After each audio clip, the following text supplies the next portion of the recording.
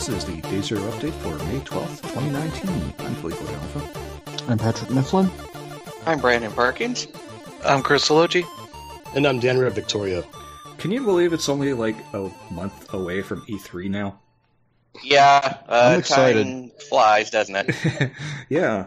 I mean, it feels like yesterday that we were like freezing during the winter, like hoping E3 was going to get here, and now we're in the middle of allergies, and it's almost here. I think it was freezing here last week. Yeah, but you're in Ohio. Yeah, but you live in Ohio. I'm still freezing. Yeah. So, yeah, we haven't had snow on the ground for quite a while, and I'm in Canada, so that's unusual, I guess. Mm-hmm. So, anyways, yeah, a month away. The announcements lately have been more about who's doing what when. And who's not going. Yeah. So we had some interesting news this week that we'll talk about, including a certain trailer that has the internet up in arms, as usual.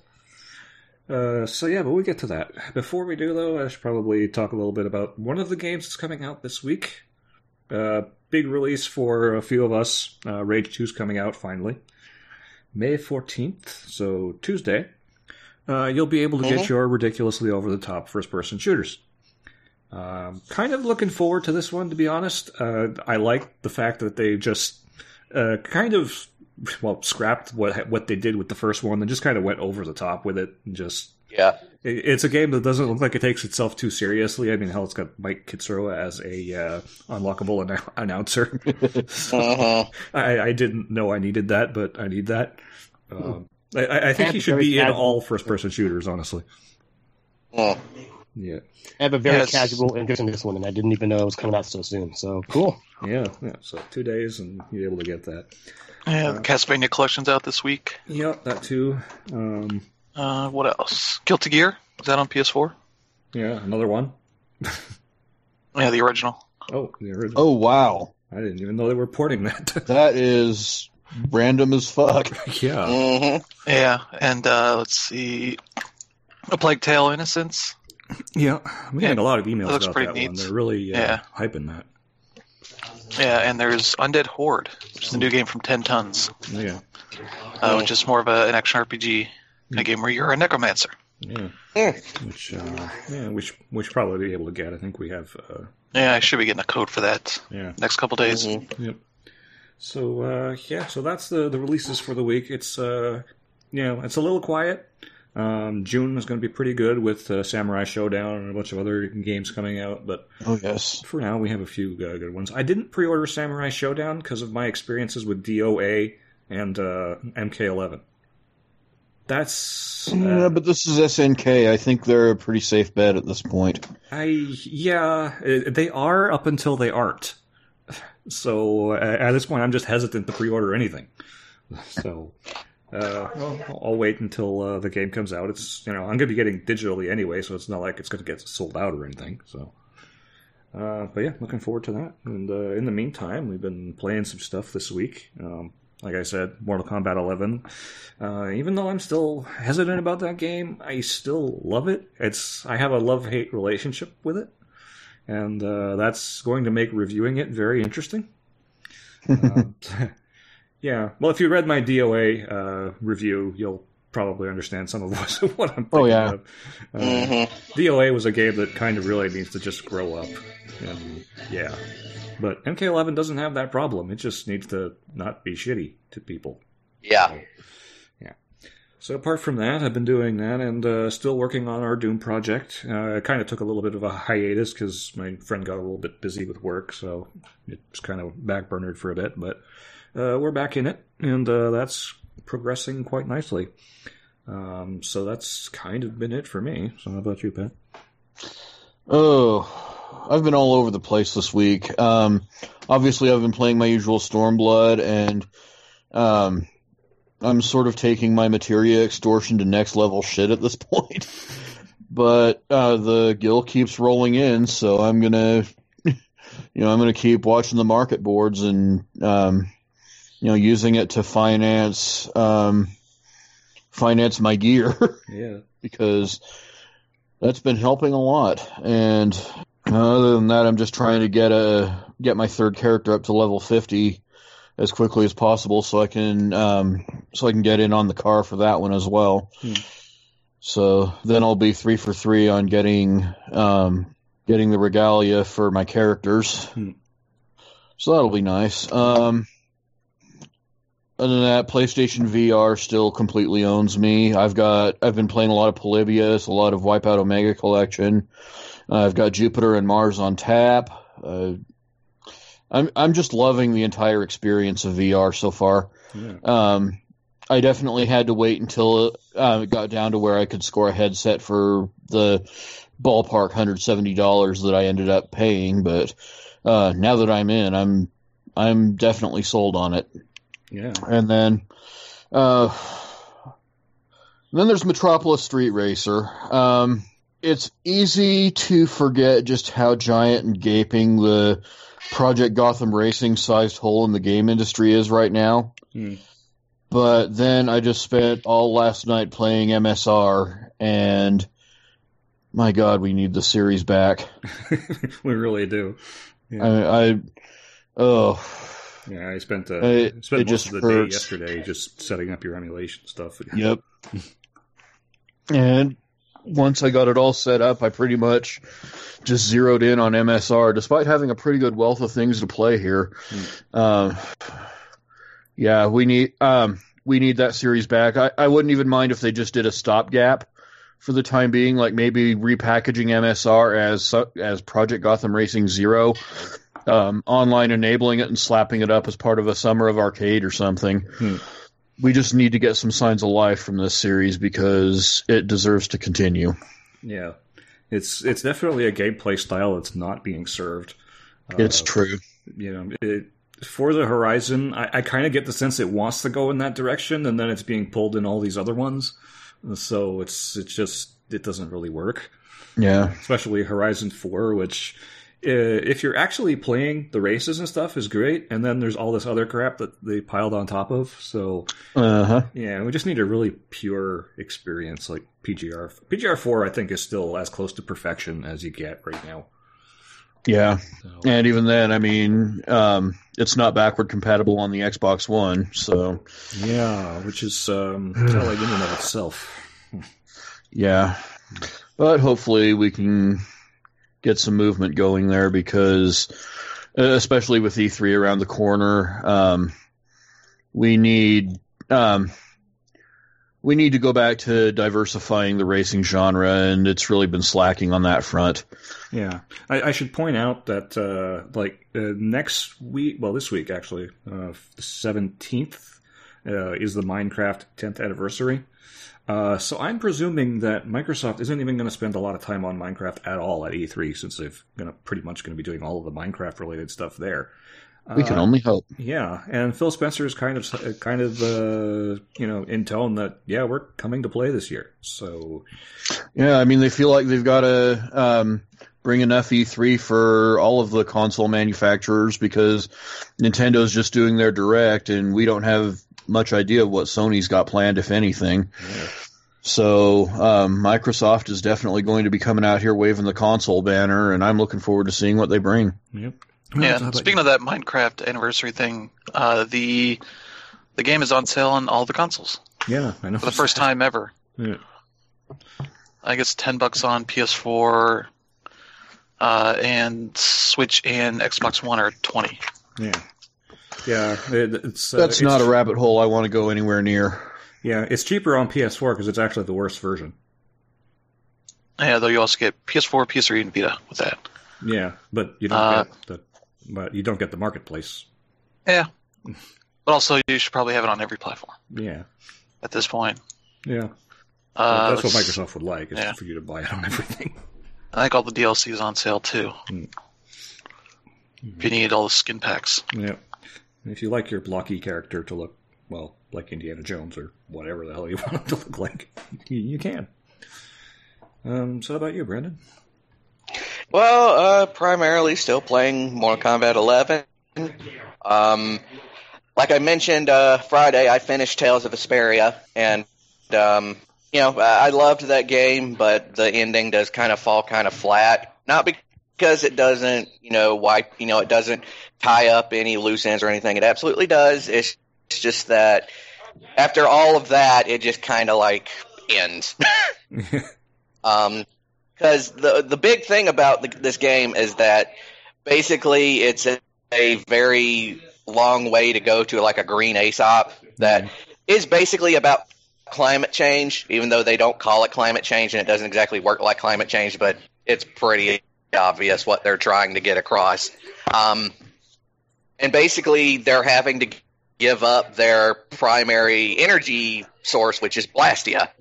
They have to give up the Blastia technology in order for their civilization to keep going before it's devoured by the Autophagos. So, I would have liked if during the, in the ending, we could have seen some of the stuff they did, to get around that, developing new technologies and stuff. But instead, what ends up happening is we get some hints of that in the credit sequence where they show little sketches and stuff of like post-game events. So, it just kind of ended. So, but now that I don't have Vesperia to play, I have a big JRPG size hole in my life. So, two things. I'm now absolutely pining for Fire Emblem Three Houses, and that game cannot get here fast enough now. July, by the way, for anyone who's curious. Yeah. So after we're done here, I'm probably going to go over to GameStop and get Dragon Quest XI. So, yeah. But other than that, I'm still playing Mortal Kombat 11. And I'm starting to get the sense that the people at NetherRealm Studios really hate Movado. Like, I don't know if anybody knows, but Aaron Black's introduction animation, that's Movado's head he has there. Yeah. Movado, for those who don't know, he was a character from, I think it was Deadly Alliance. Yeah. Yep. I think that was and he was a Black Dragon operative who was just kind of an asshole. Mm-hmm. And I guess just overall he was a lame character, and the people at NetherRealm hate him. So,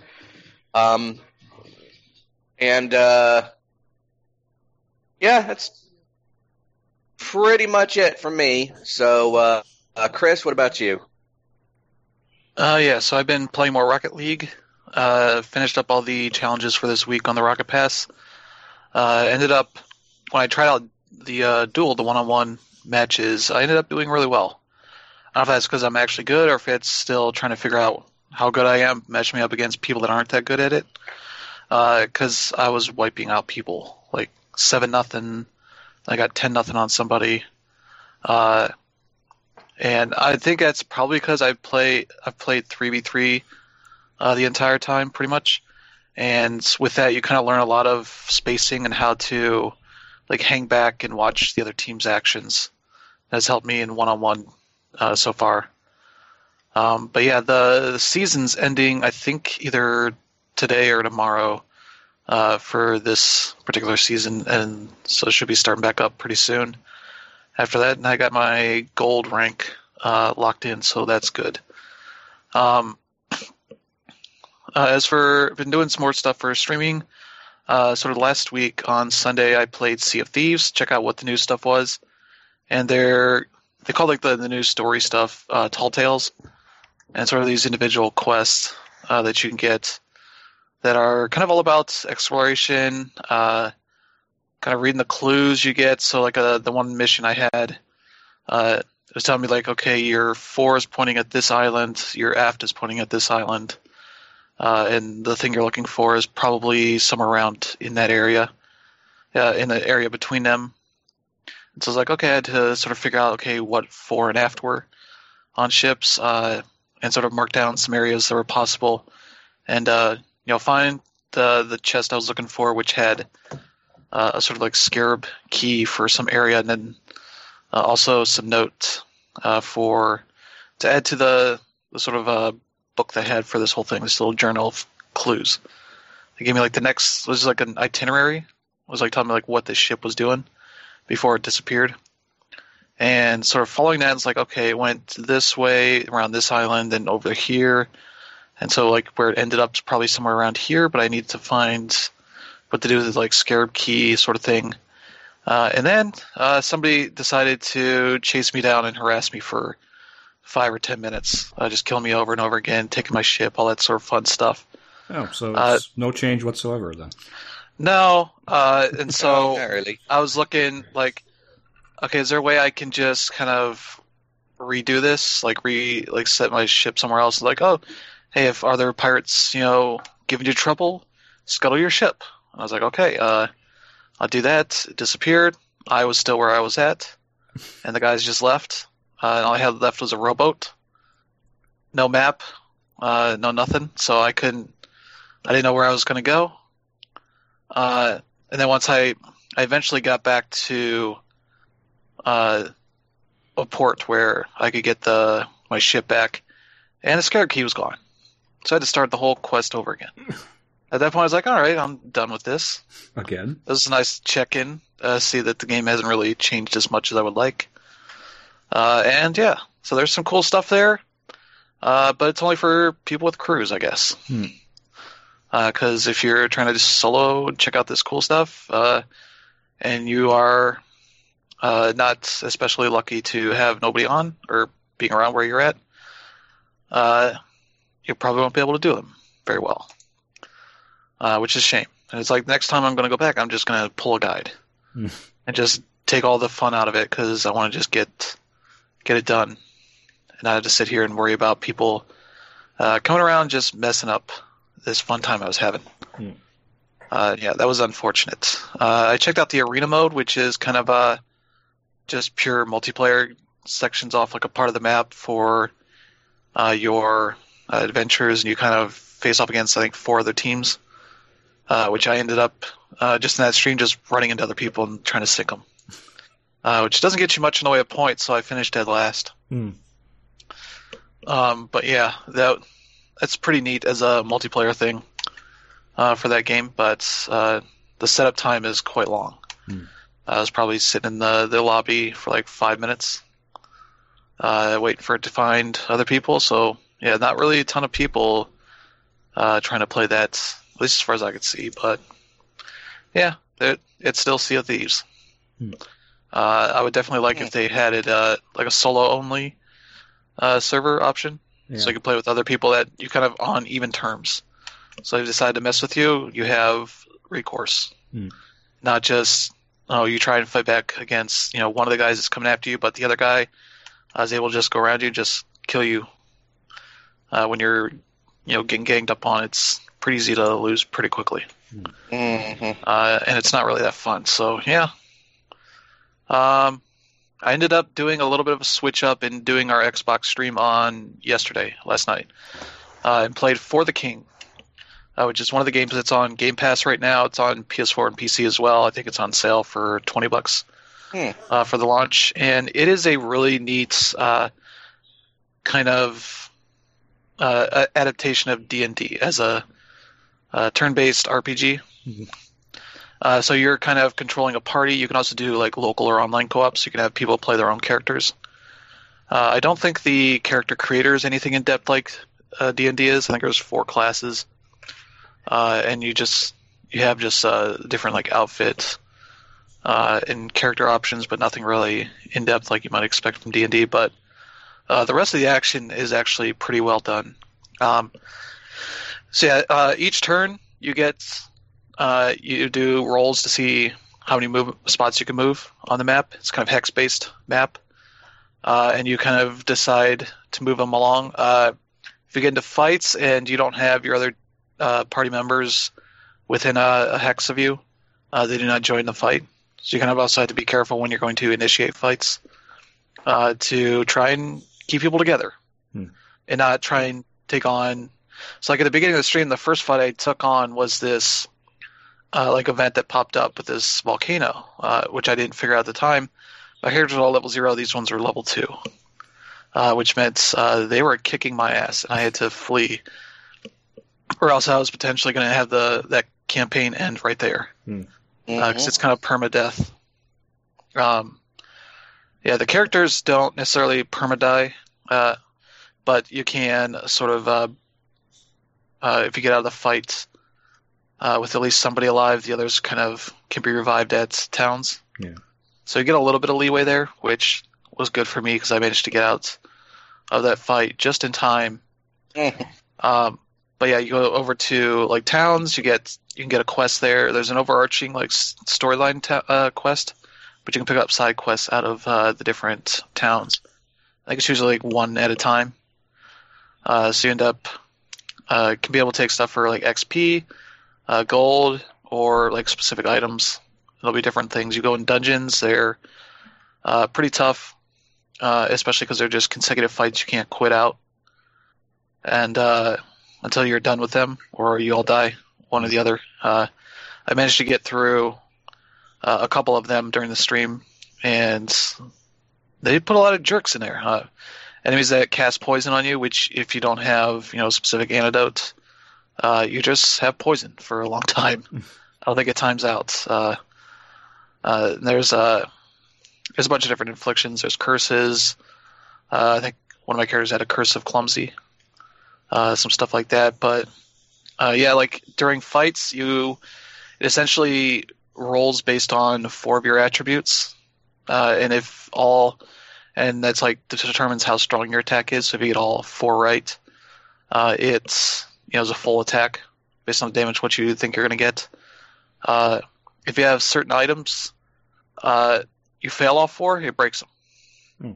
So you definitely want to make sure you have backup weapons. I had like a pickaxe for one of my guys that ended up breaking after a few fights, which kind of sucked, but it also wasn't especially great weapon because it was finicky as far as getting good damage out of it.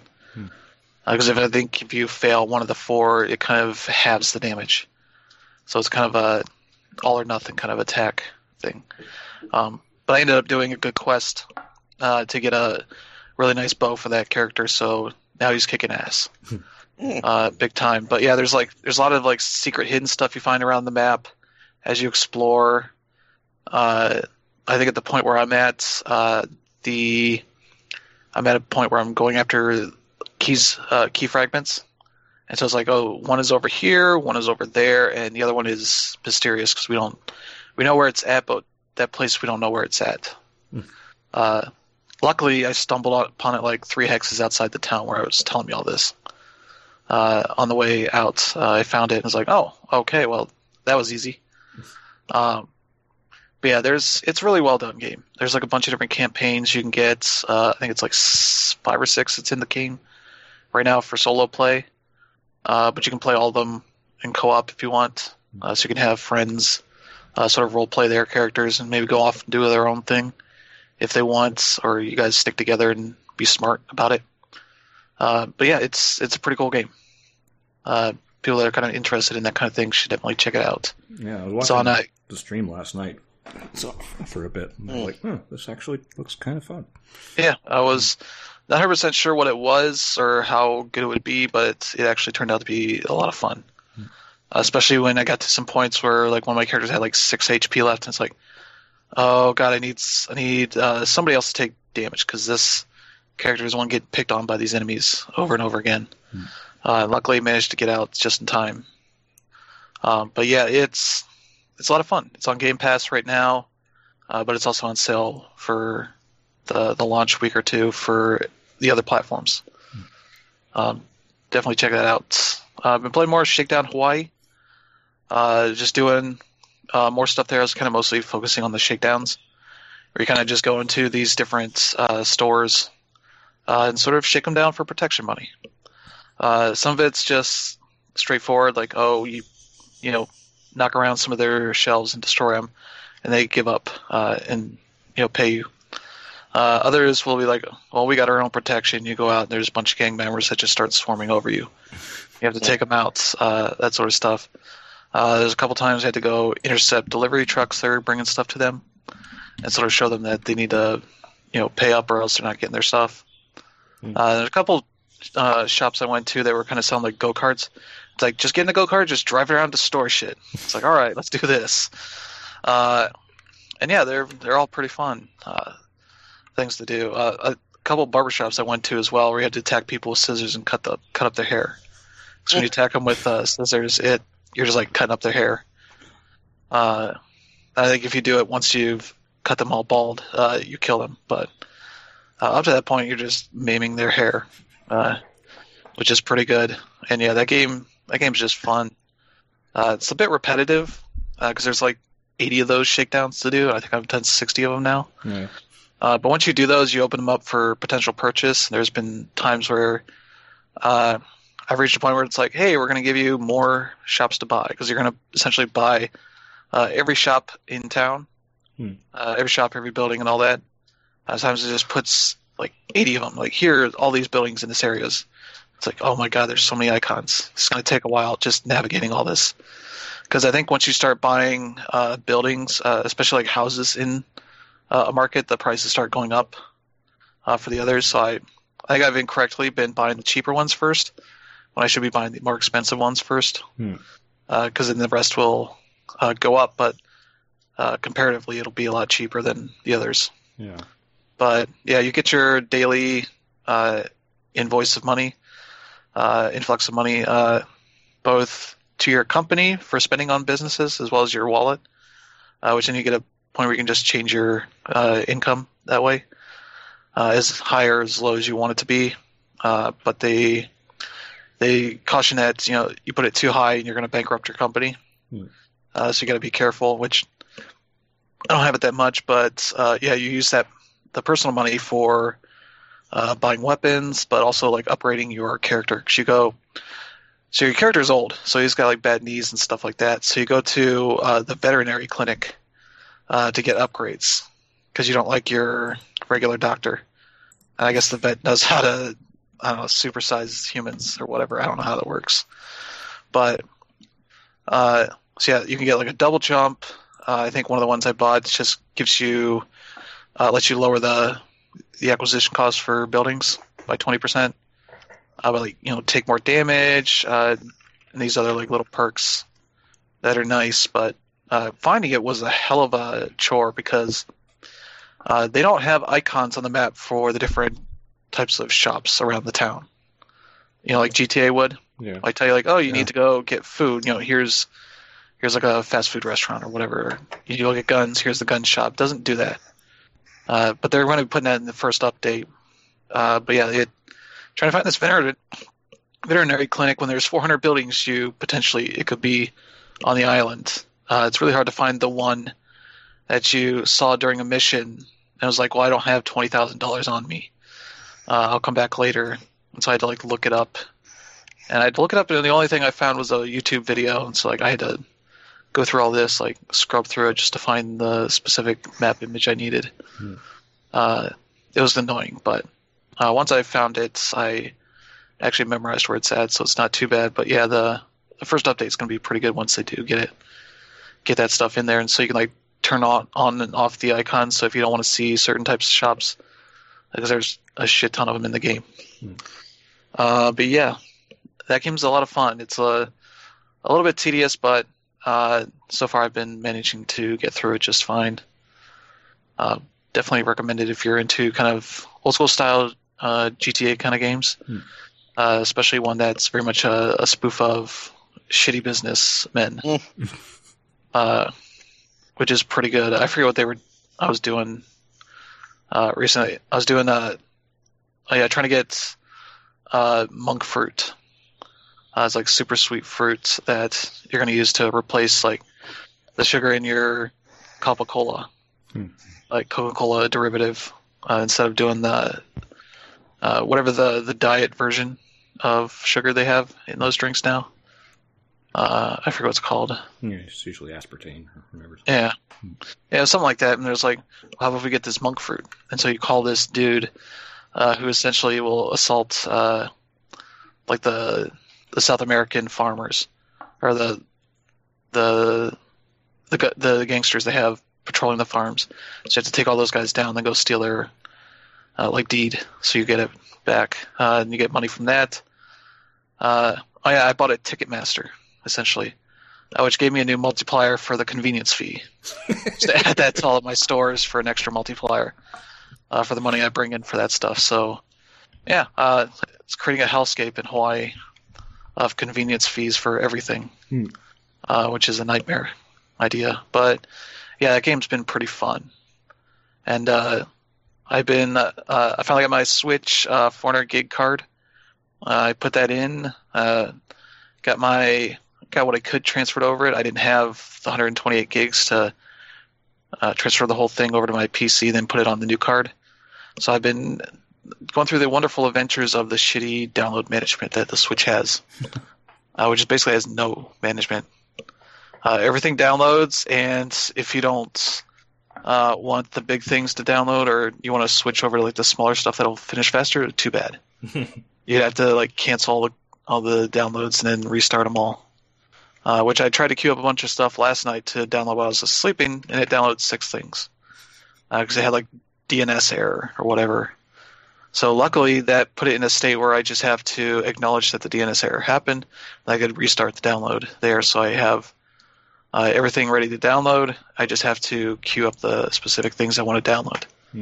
But it's like you don't know how big anything is. Like there's no real management. You can't see like how big each game is. You have to go to the specific data management section of those settings. And even then, like prospective downloads, you don't know. And there's not even a way to like consolidate the data. So games can have stuff spread on both the micro SD card and the internal storage. Yeah. I assume it's like the update data is on one, not the other. But it's like I wish you could just consolidate them all to one thing or the other. You can't move them between the two storage things. It's a fucking nightmare. God damn. It's with how even easy it is to do that stuff on PS4 and Xbox One. It's amazing that for a system that almost entirely relies on you having an external storage solution, because the internal is not that big. It's real bad. Yeah. And they've made some changes lately. They added the ability to transfer saves between Switches. So if you say made your save for like Breath of the Wild on a friend's Switch, you can finally get that back. I can also sort stuff in the library, the whole view of all your games you have installed. You can sort it by name, I think time played, last played, and like maybe one other thing. But still no folders. No way for me to actually just sort things how I want. But yeah, I'm in the middle of downloading my bigger stuff. So like Super Mario Kart, Starlink, Mario vs. Rabbids, that sort of stuff. Xenoblade Chronicles 2. The stuff I didn't really have much space for on the previous card. But yeah, that's so that means I put my Switch micro SD card on my phone, so able to actually like download things. I have it be on the verge of running out all the time, which is nice. But yeah, that's been pretty much it. How about you, Danrub? Yeah, I've been playing a whole lot of ports, and I've been playing Days Gone. And I've been playing the ports more than I've been playing Days Gone, so that goes to show how invested I am with Days Gone. So the first of which is Ding Dong XL. This is actually a mobile port. And I don't know if you guys have heard of the game, but it's $1 on Switch, and all you got to do is press the A button to get this dot from one side of the screen to the other, and do it again as many times as possible, and build your score up from there. The graphics are pretty much Geometry Wars-ish, so there's a whole lot of shapes there and colors, and things you think are items are things that'll actually kill you. And things you don't think are items can be items and give you a multiplier that you don't even realize. So it's a lot of fun in that game. I think it was pretty popular in the IGN offices, and as it turned out, you can unlock the IGN logo as a character to use, or they call it characters, but again, these are just circles, so it doesn't really matter. But yeah, it's a whole lot of fun. I had an hour flight back from LA a couple days ago, and I played that the entire time. I'm also playing Duck Game.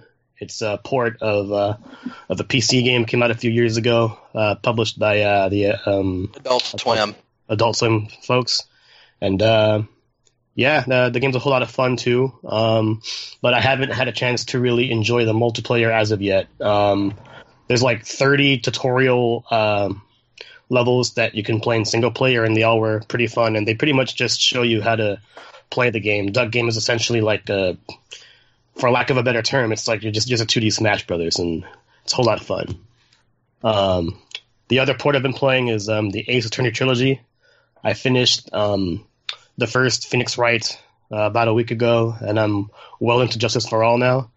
And yeah, like when I was in college, the only games I really had time to play through right away were these games and Uncharted. And I'm just realizing, wow, these the Phoenix Wright games are, they're simple, but they're really long. And like I thought by now I would have finished all three, but that hasn't been the case yet. But I'm definitely still enjoying what I've played through here. And it's also another realization that for those of you who have gotten into the series, it first came here on the DS, but they were actually all Game Boy Advance games. So the fifth mission in the first Ace Attorney game was actually made specifically for the DS. So you have that fifth mission, and the gameplay was completely different from the rest of the game. And now that I've already finished that part, Phoenix Wright 2 and 3 doesn't have those game mechanics where you have to put things on the screen and blow them away. Of course, it's a whole lot different on the PS4, but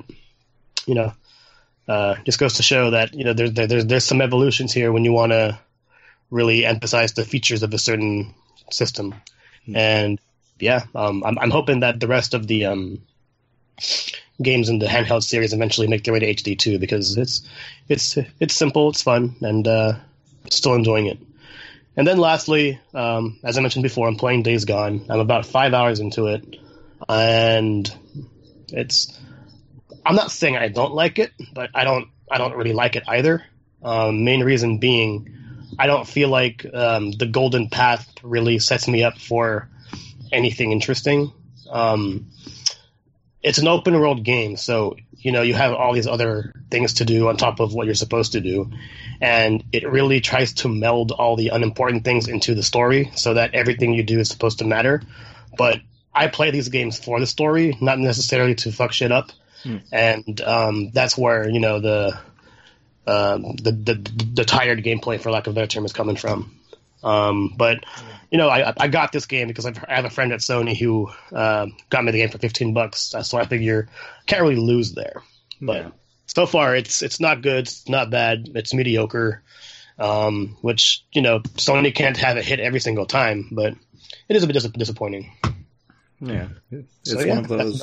It's just kind of fine. Yeah. Yeah, it at least seems to be selling well, so the security of Bend Studio seems to be ensured. So people don't have to worry about them, having to shut down. Yeah. Unlike, most of the other studios, like Drive Clubs, Evolution. Okay, so we'll get to the news stories of the week. Before we do, just want a quick correction. Tim Kidsrow, not Mike Kidsrow. I don't know what I was thinking of there, but okay. Don't email me. Just making sure we get that out there. So finally, we got some word about Tekken Cross Street Fighter, and it might not happen. And yeah, let's be honest. It's still in development, but at the same time, it sounds like Katsuhiro Harada feels like it would be competing with both Street Fighter V and Tekken 7, which are both in a pretty good place right now. And so, I don't know, it feels a little bit like that old Nintendo mentality where they felt like all their games were competing against each other. But, we'll see what happens. Yeah. Yeah, there's that one guy in the back corner who's working on it. It's like, I think we can make it work. They can make it work. And Harada goes over and says, no, I think we have to give up. Yeah, it's kind of unfortunate because I like the idea, but then I also played as Akuma in Tekken 7, and yeah.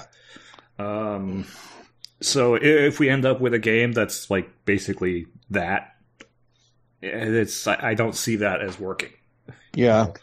They tried to tone Akuma down a little bit, but you can't get away from the fact that he's one of the few characters in the game that has reliable projectile attacks, and it doesn't work in Tekken. Yeah, I was actually hoping that's usually safe for boss characters. Yeah. I was actually hoping to see the Street Fighter characters completely reinvented as Tekken characters the same way the Tekken cast was for Street Fighter Cross Tekken. Yeah. because that was interesting as fuck. Yeah. Everything that Ono did with the Tekken cast, and I wanted to kind of see the inverse of that to see what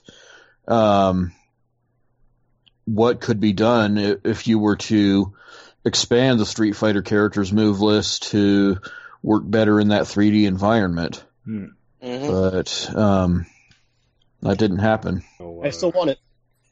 Yeah, people still want it. Maybe it'll come around, but I'm not holding my breath. Let's put it that way. Nope. Yeah. So let's move on to another event we had this week was Sony's State of Play.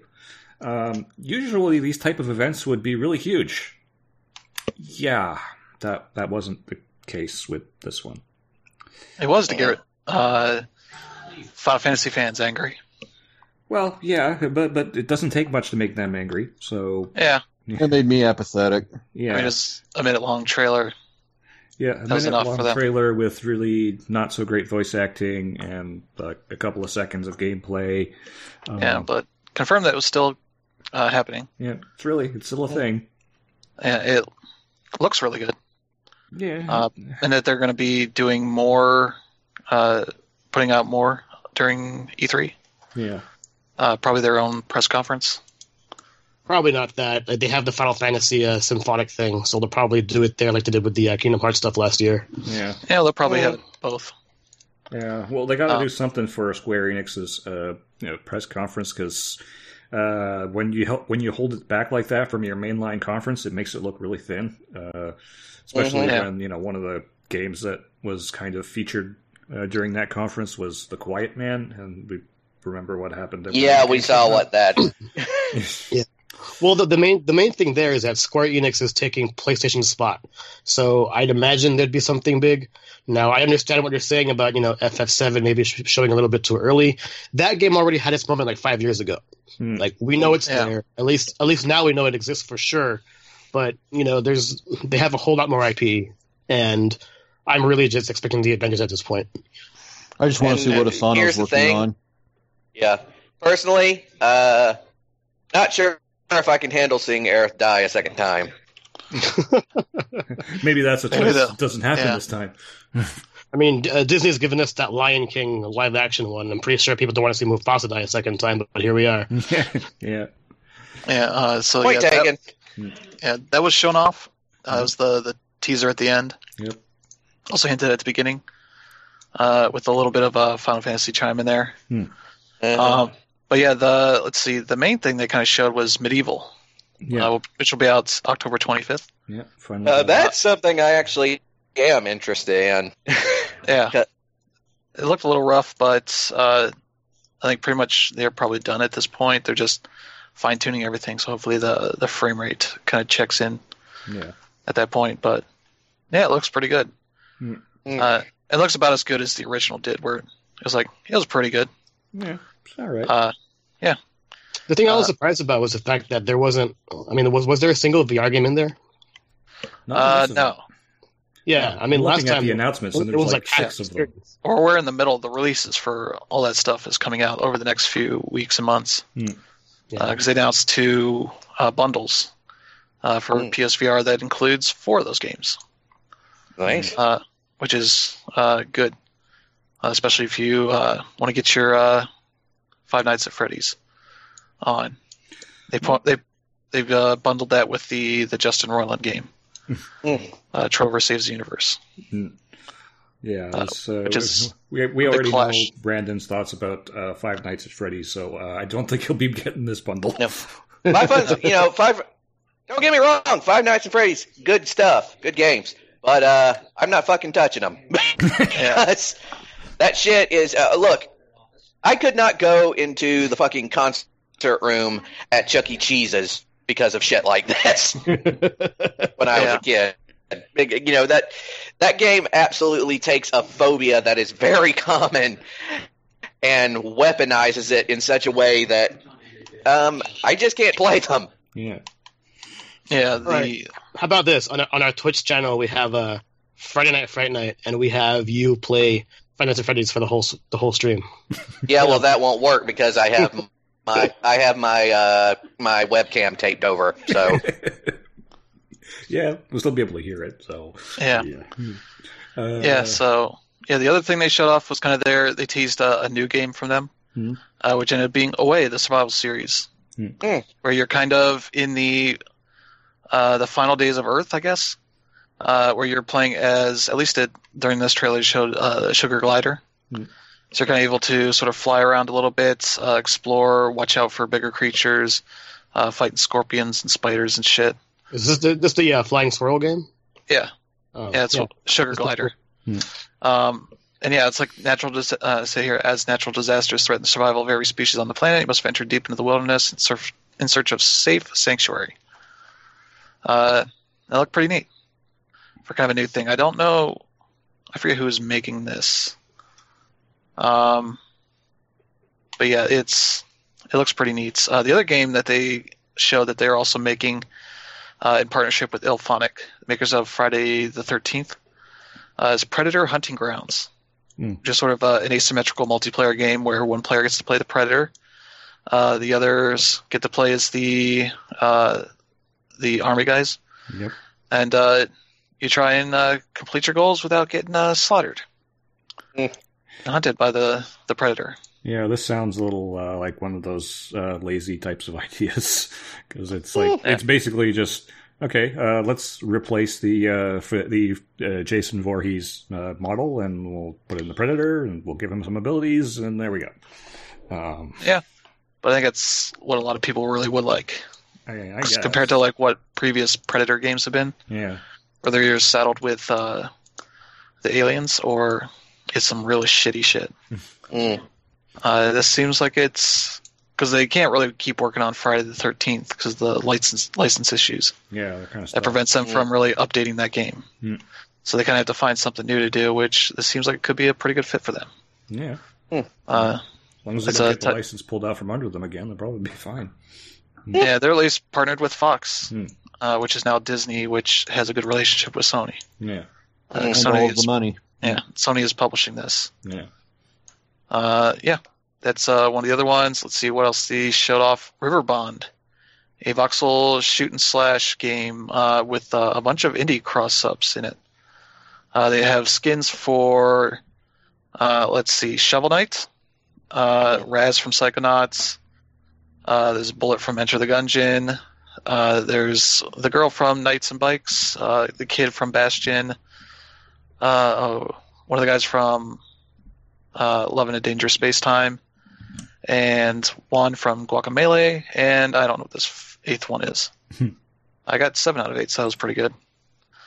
But yeah, that game looked pretty cool. Yep.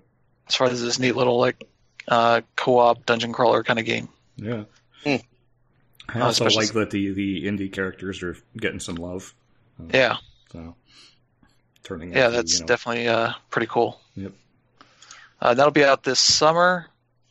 And the last one was they showed off first details on Monster Hunter World Iceborne. Yeah. The new expansion that's coming out September 6th. And as you might expect, it's set in like a winter setting. Yep. With lots of monsters that are able to handle the cold.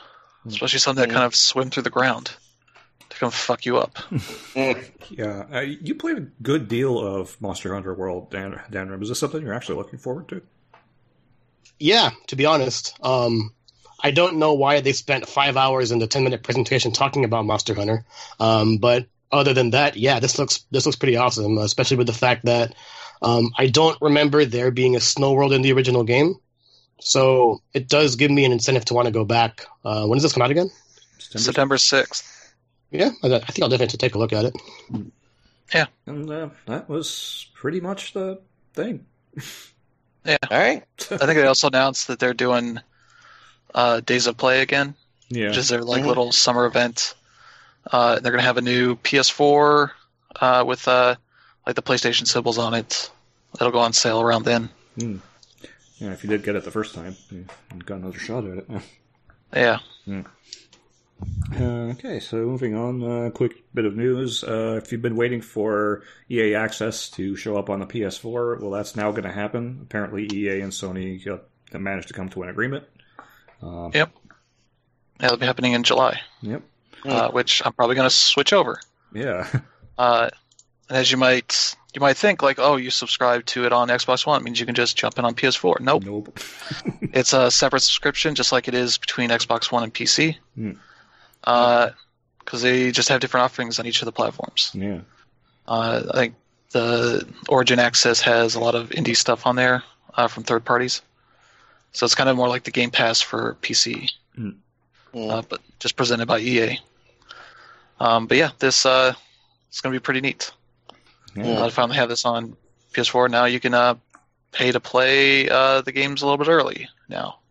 Yeah. Still no Access Premiere like they have on PC Yeah. on the consoles yet. Yeah. That Premiere stuff is really interesting because you also get the DLC. Yeah. So Yep. it's cool, I guess. Yeah. It might bring in some new Anthem players. Who knows if they were put that on there? But Yeah, they. Let's see. Yeah, it's not going to have the BC stuff that the Xbox version of the service has, but otherwise you should get like all the versions of FIFA and NBA Live and NHL, Madden, and all that. yeah.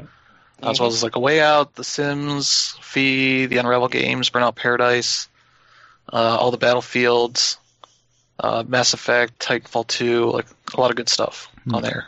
And the pricing is same thing as the Xbox One? Yeah, Yeah. Should be $30 for a year, Hmm. or $5 a month, which $30 for a year is a really good price. Yeah. So, Yeah, essentially like half the price of buying any of those games brand new. yeah. When they launch, you get the whole year. You just have to wait a little bit to play the new games. Yeah. Just have to be patient. Yeah. Okay, so we got some E3 news. Nintendo revealed their E3 plans for this year's show. They're actually opening the show this year, which is unusual for them. Yeah, don't they usually just do a Nintendo Direct or something like that around E3 time? They do, and they're doing the same They'll thing be doing here, that. but they're the ones they're up first. Oh, So yeah, it's usually well, this usually is going to second be or like the third. first big one they did since Reggie Yeah. Yeah, retired. So yeah, we've got Doug Bowser, who's going to be Bowser time. yeah. So that's going to be interesting to see, like what kind of camera presence he has, and if they play up that whole Bowser thing. They'd better. I mean, it's just. You think they're going to open it up with Bowser showing up like, wait, no, not you, Doug Bowser. yeah, Yeah. Yeah. That would be the I mean, obvious like, thing. it'll be annoying, but it's like they have to do it, right? Why, They why totally wouldn't they? have to do it. Yeah. So, And I guess they revealed their lineup of games they're going to be showing okay, at the show, not during the Direct, but Hmm. Super Mario Maker 2, which is out in June. Fire yeah, Emblem and Three that's Houses. going to make all the money. Yeah. Yeah.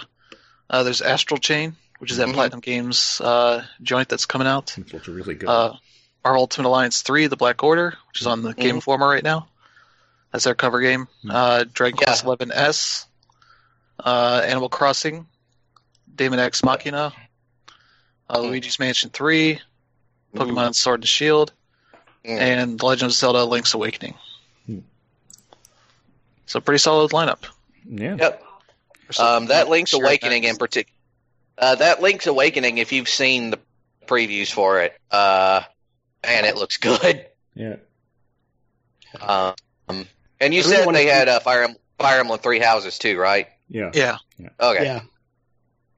I'm really interested in seeing how Nintendo decorates their booth this year, especially seeing as how in previous years they've always focused on like one huge thing. You know, it was Breath of the Wild a few years ago, Odyssey a year after that, and then Smash last year. And like this year, while they have a lot of stuff coming out, I really can't point anything here that's really marquee. Like, yeah, they have Pokemon, Yeah. yeah, there's Animal Crossing, but I don't think either of these are big enough to really say, hey, come to our booth for these. So, Yeah. Yeah, they did mention they're going to have the sort of Warp Pipe Pass for getting in line to play these games. Yeah. It's free, but it requires a Nintendo account. Not the online account, but just a regular account, which is weird. That sounds fair to me because their booth is always the most insane with Yeah. games. Yeah. hmm It's just the Nintendo account's not the greatest No. thing. At all. And it's like, what, I don't think we have like a Nintendo app as far as like an app you just log into your account and do stuff with. No. There's like the Switch online account app, but that doesn't have anything in it. No. Really. Yeah, and PlayStation had like this similar thing where you had to book things online. But Yeah. when I was there 2 years ago, the app broke. So Because everybody was booking Yeah. online. yeah, Blew up. And I guess they're also going to have some esports stuff. They're going to have the Super Smash Bros. Ultimate World Championships. Yep. There's Splatoon World Championships, and I think that's it for the esports stuff. Yeah, and they're also going to do their Treehouse streams afterwards. Yeah. So. Yeah, and then the Treehouse streams also have things that they don't announce, so it's worth looking into. Yeah. Yeah, they'll tell you the 800,000 things that are new in Pokemon Sword and Shield. Yeah.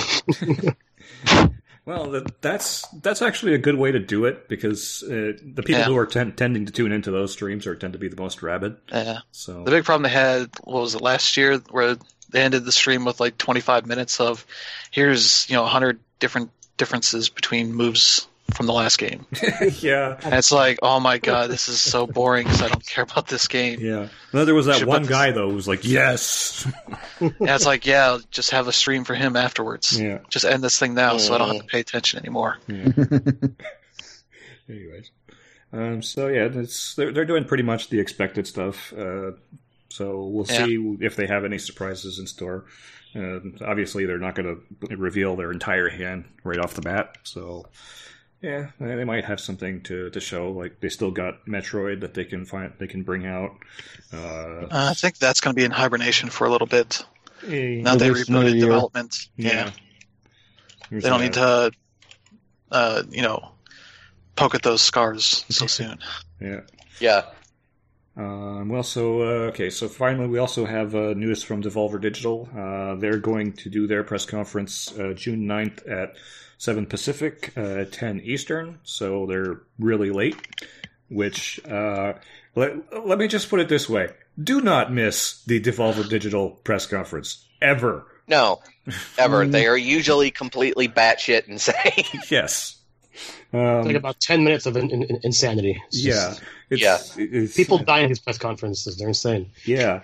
It's a perfect fit if you've been up for like 20 hours. Yeah. Mm-hmm. It's like, oh god, is this really happening, or should I just go to bed? It's like, what?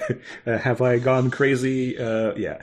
And if you watched last year's press conference, you might have an idea of where this is going. Let's just say the Reginator has some competition. Mm-hmm. But he might even be there. He can. It could be. Yeah, he's retired now, so anyway. So let's move on to our next story, which is like, what the fuck?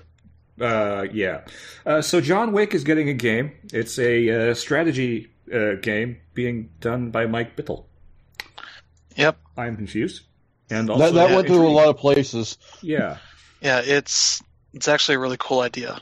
Mm. It's called John Wick Hex, which at first I thought was like, wait, they're doing a Jonah Hex game? The fuck? Which is another comic property that was made a really shitty movie several years ago.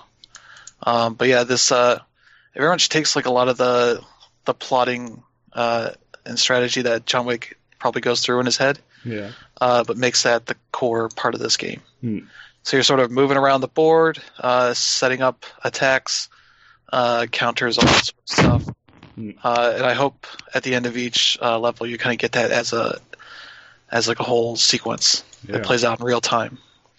So that'd be pretty cool. So yeah, it's going to be coming to PC and consoles. First up to Epic Games Store for a bit. It's being published by a developer I haven't heard of before. I forget what it is, but yeah, the trailer's out. Definitely check it out. It has a nice style to it. Yeah. At first, when I saw the news of this, I'm like, what? And then I looked at the trailer. I'm like, okay, I'm in. I don't really care for John Wick that much, but this looks very intriguing. Yeah. And it's kind of crazy that a guy who gained his fame by making you care about squares and rectangles is making a John Wick game now. Yeah. Yeah, I mean, I love John Wick. I have no idea how an indie studio, or much less like one guy in Mike Biffle, was able to get that IP. But I love Thomas Was Alone also, so I'm interested to see what's going on here. I'm trying to schedule something at A3 with these dudes, so we'll see what's up. Yeah. Yeah.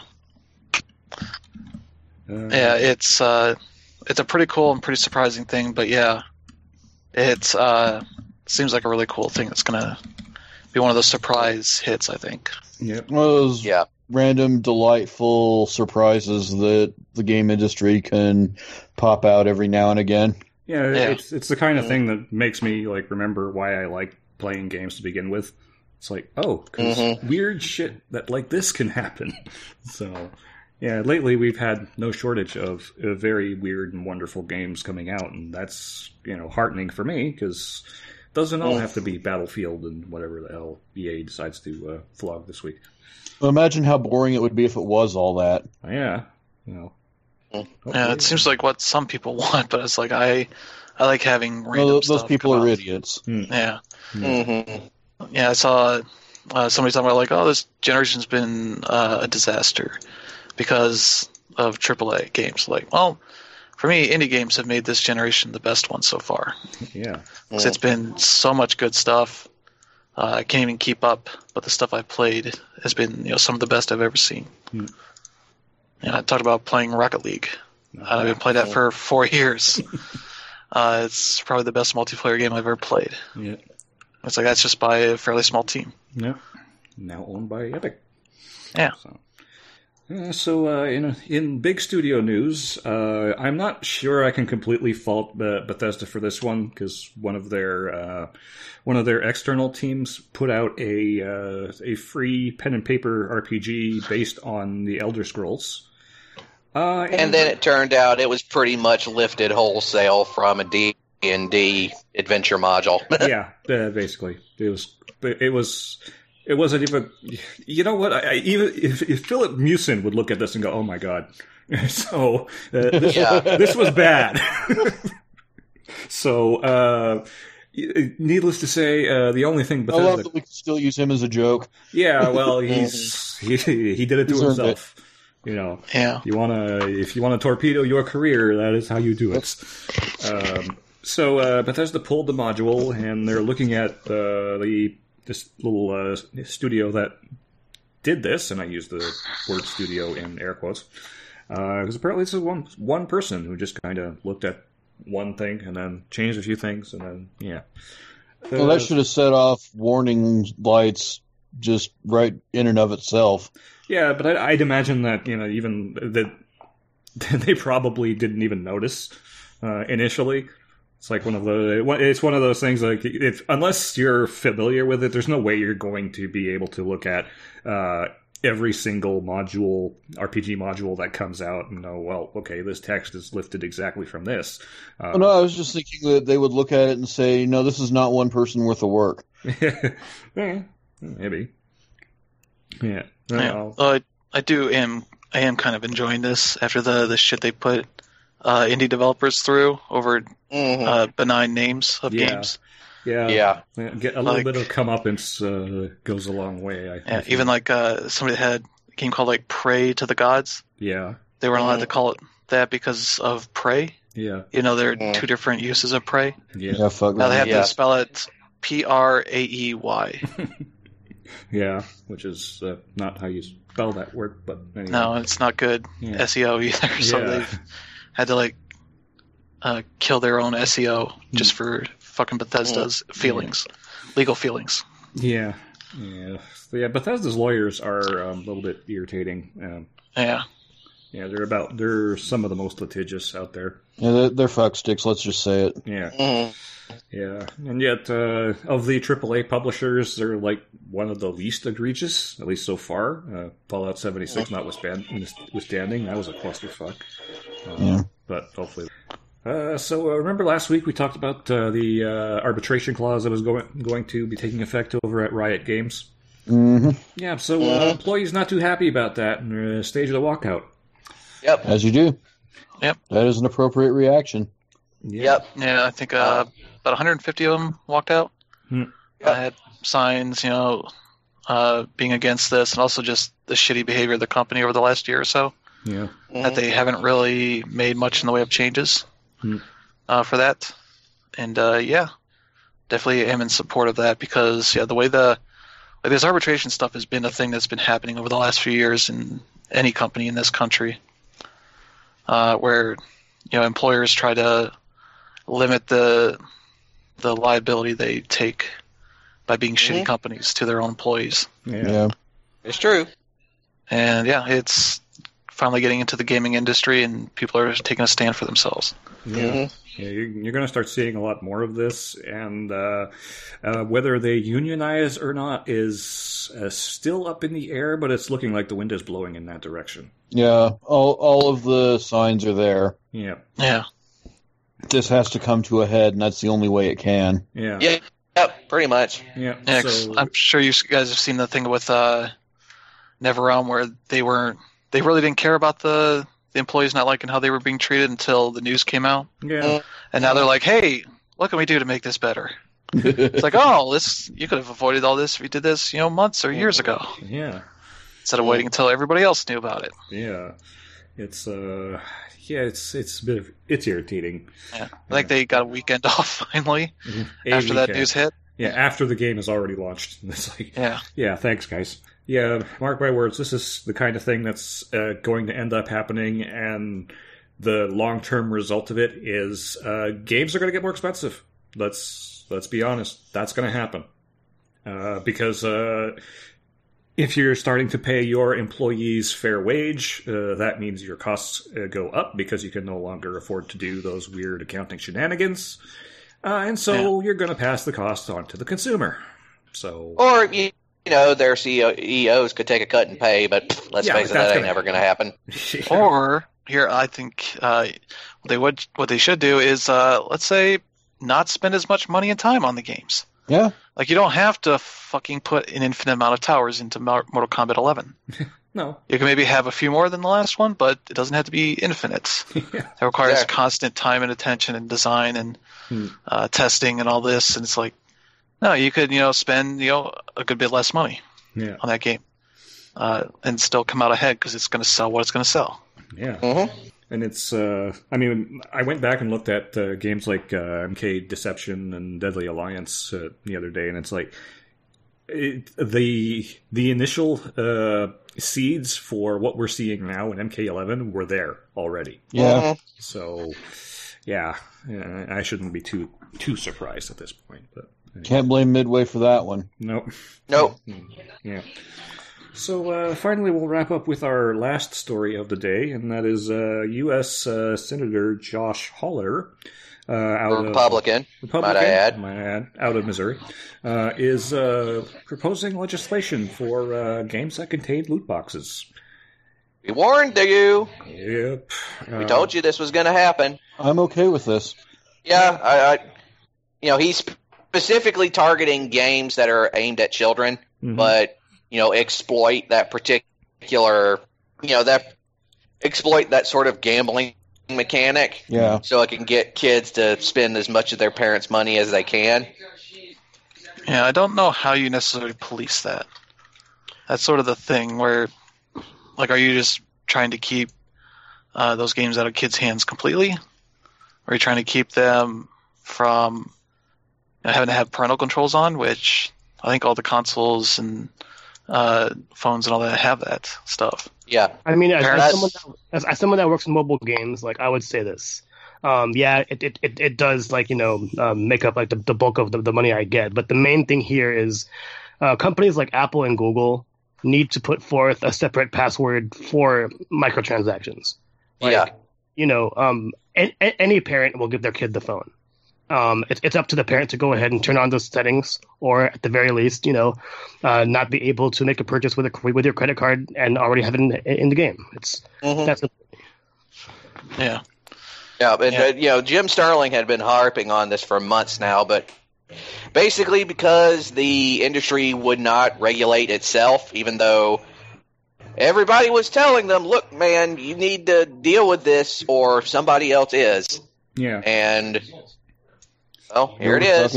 Also, I just want to say, screw the ESA for being such total dipshits about this whole thing. Yeah. I think they copied and pasted their original response to this one. Because, it sounded very similar to what I've heard from them before. Honestly, at this point, what is the ESA for?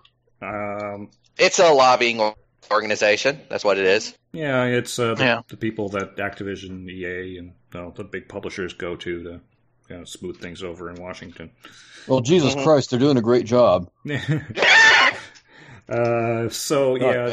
be honest, I don't think this legislation has a snowball's chance in hell of passing. Oh, me neither. But the fact But that it's now it being should send a proposed- signal to the big companies. Yeah, it's like, hey, it's at least if you're going to put microtransactions and stuff like that in your games, tone it down a little bit. Do you really It's need a bellwether. $100 transactions?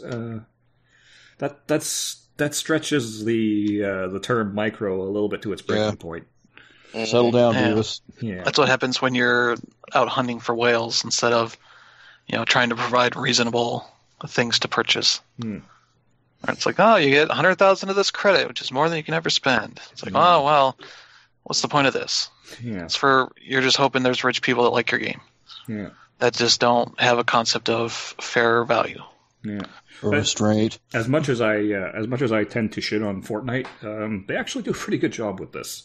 At least the stuff that they do provide for pay is stuff that you actually might want. It's not. Well, and it's defined stuff, isn't it? Yeah, it's defined stuff. Like, you're not just rolling the dice. Yeah. So there are good ways and bad ways to do it, and some companies really go down the bad route. Activision is And I think that's how you would get an enforceable law out of this. If it's defined as paying money for in-game randomized content, then they could be running afoul of the law. Yeah. That would turn everything on its head. Yeah. And I think it's a very enforceable way to, if not restrain loot boxes, then get rid of them entirely. Yeah, they'll figure Just out. telling them, Which would be a big challenge for the mobile gaming industry, where they're kind of at that point where they won't tolerate games that aren't free, really. Unless you're like Square Enix that can come in with, hey, well, you want Final Fantasy VII on your phone? Give us $21. Yeah.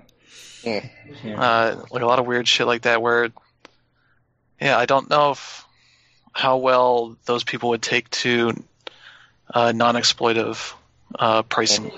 It's weird because I watch my mom play a lot of stuff on her phone. I'm actually pretty sure she's downloaded some Glue mobile games as well. So I'll have to check that once I get her tablet over here. Either way, she doesn't spend any money. She will grind for hours to get stuff.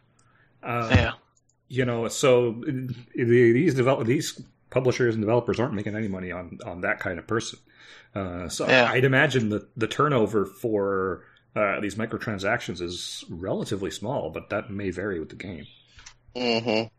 Yeah, and it'll definitely require developers to think more about what they're doing. Yeah. As far as trying to exploit people in specific ways, because I know there's some games that find out, oh, here's this guy that's spent a couple $100. We should find out more about him and make stuff for him to keep him pumping that kind of money into it. Yeah. I do wonder if services like the Apple Arcade that's going on, I think Google is looking at doing something similar. I wonder if that changes the dynamic at all. Because now you're doing a subscription and you get a library. It's basically like a Game Pass for mobile. Well, at the very least, it gives you an alternative. Yeah. And I'm like, you're not putting all your eggs in that one basket, and that's going to make things healthier. Yeah. I'm wondering, Dan Reb's perspective on that. If that's something you think would be viable. I mean, the arcade thing is something we actually feared for a bit, but it honestly looks like it's not going to make that much of an impact. Because honestly, aside from microtransactions, the main thing mobile games benefit from are advertising. And as long as there's UA spend, I don't really see that being an issue. All right.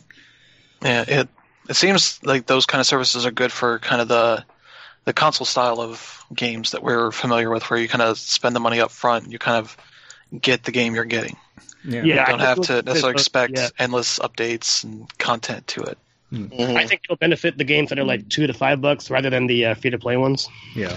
And there's Sonic Racing is going to be in among that group of Apple Arcade games. So it's interesting. Yeah, but also be a good challenge for them to figure out, will people pay for this stuff up front at all? Yeah.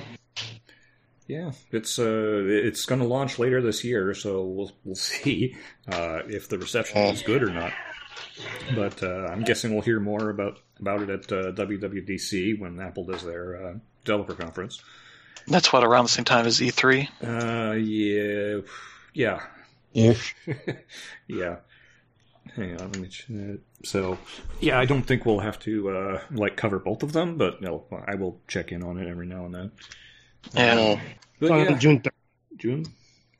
What was that? June 3rd? June 3rd. Okay, so it's a week ahead of E3, so... Alrighty. So that's gonna be it for the week, I think. Yep. We ended with I guess, an I told you so kind of story. It's yeah. Let's just be honest. This legislation will not happen. But if the effect is that big publishers like EA, Activision, Ubisoft, and whatever and the like, at least stop and think a little bit, will probably come out ahead in the end. Yeah. Yeah. It's, you know what? Be reasonable makers of your games. Yeah. Reasonable amount of money, time, energy, all that. Yeah. And guess what? You can get good stuff that makes lots of money out of that. Yeah. And I really do think the alternative is a bill successfully passing that just does away with randomized paid content. Yeah. If you if they set the rule to where microtransactions must yield a defined product, I think that's the logical conclusion to all this. Yeah. Yeah. Though I end up kind of thinking about like the stuff we talked about on Let's Weekend and be like, they got much more important fucking things than this shit to worry about. Yeah, but they're never going to deal with those important things, so we're talking about loot boxes. Yeah. So. I was like, God damn, why don't you guys actually pay attention to the important stuff that's going on directly in front of you instead of worrying about like this stuff that's all for publicity's sake for the most part. Yeah. It's like, hey, we care about your kids. No, you fucking don't. No. You know how many of them are getting shot this week? Yeah. All right, so that's going to do it for this week. Remember, if you haven't subscribed to the show, you can do so on Apple Podcasts, Google Play, TuneIn, or your favorite podcast aggregator. You can also check us out at thenewsmashpad.com, which is continually evolving. Because, I'm still working on it. So far, really good, man. Good job. Yeah. So, So with that, I'm Filippo D'Onofrio, and for Patrick Mifflin, Chris Logie, Brandon Perkins, and Danner Victoria, we'll see you next week.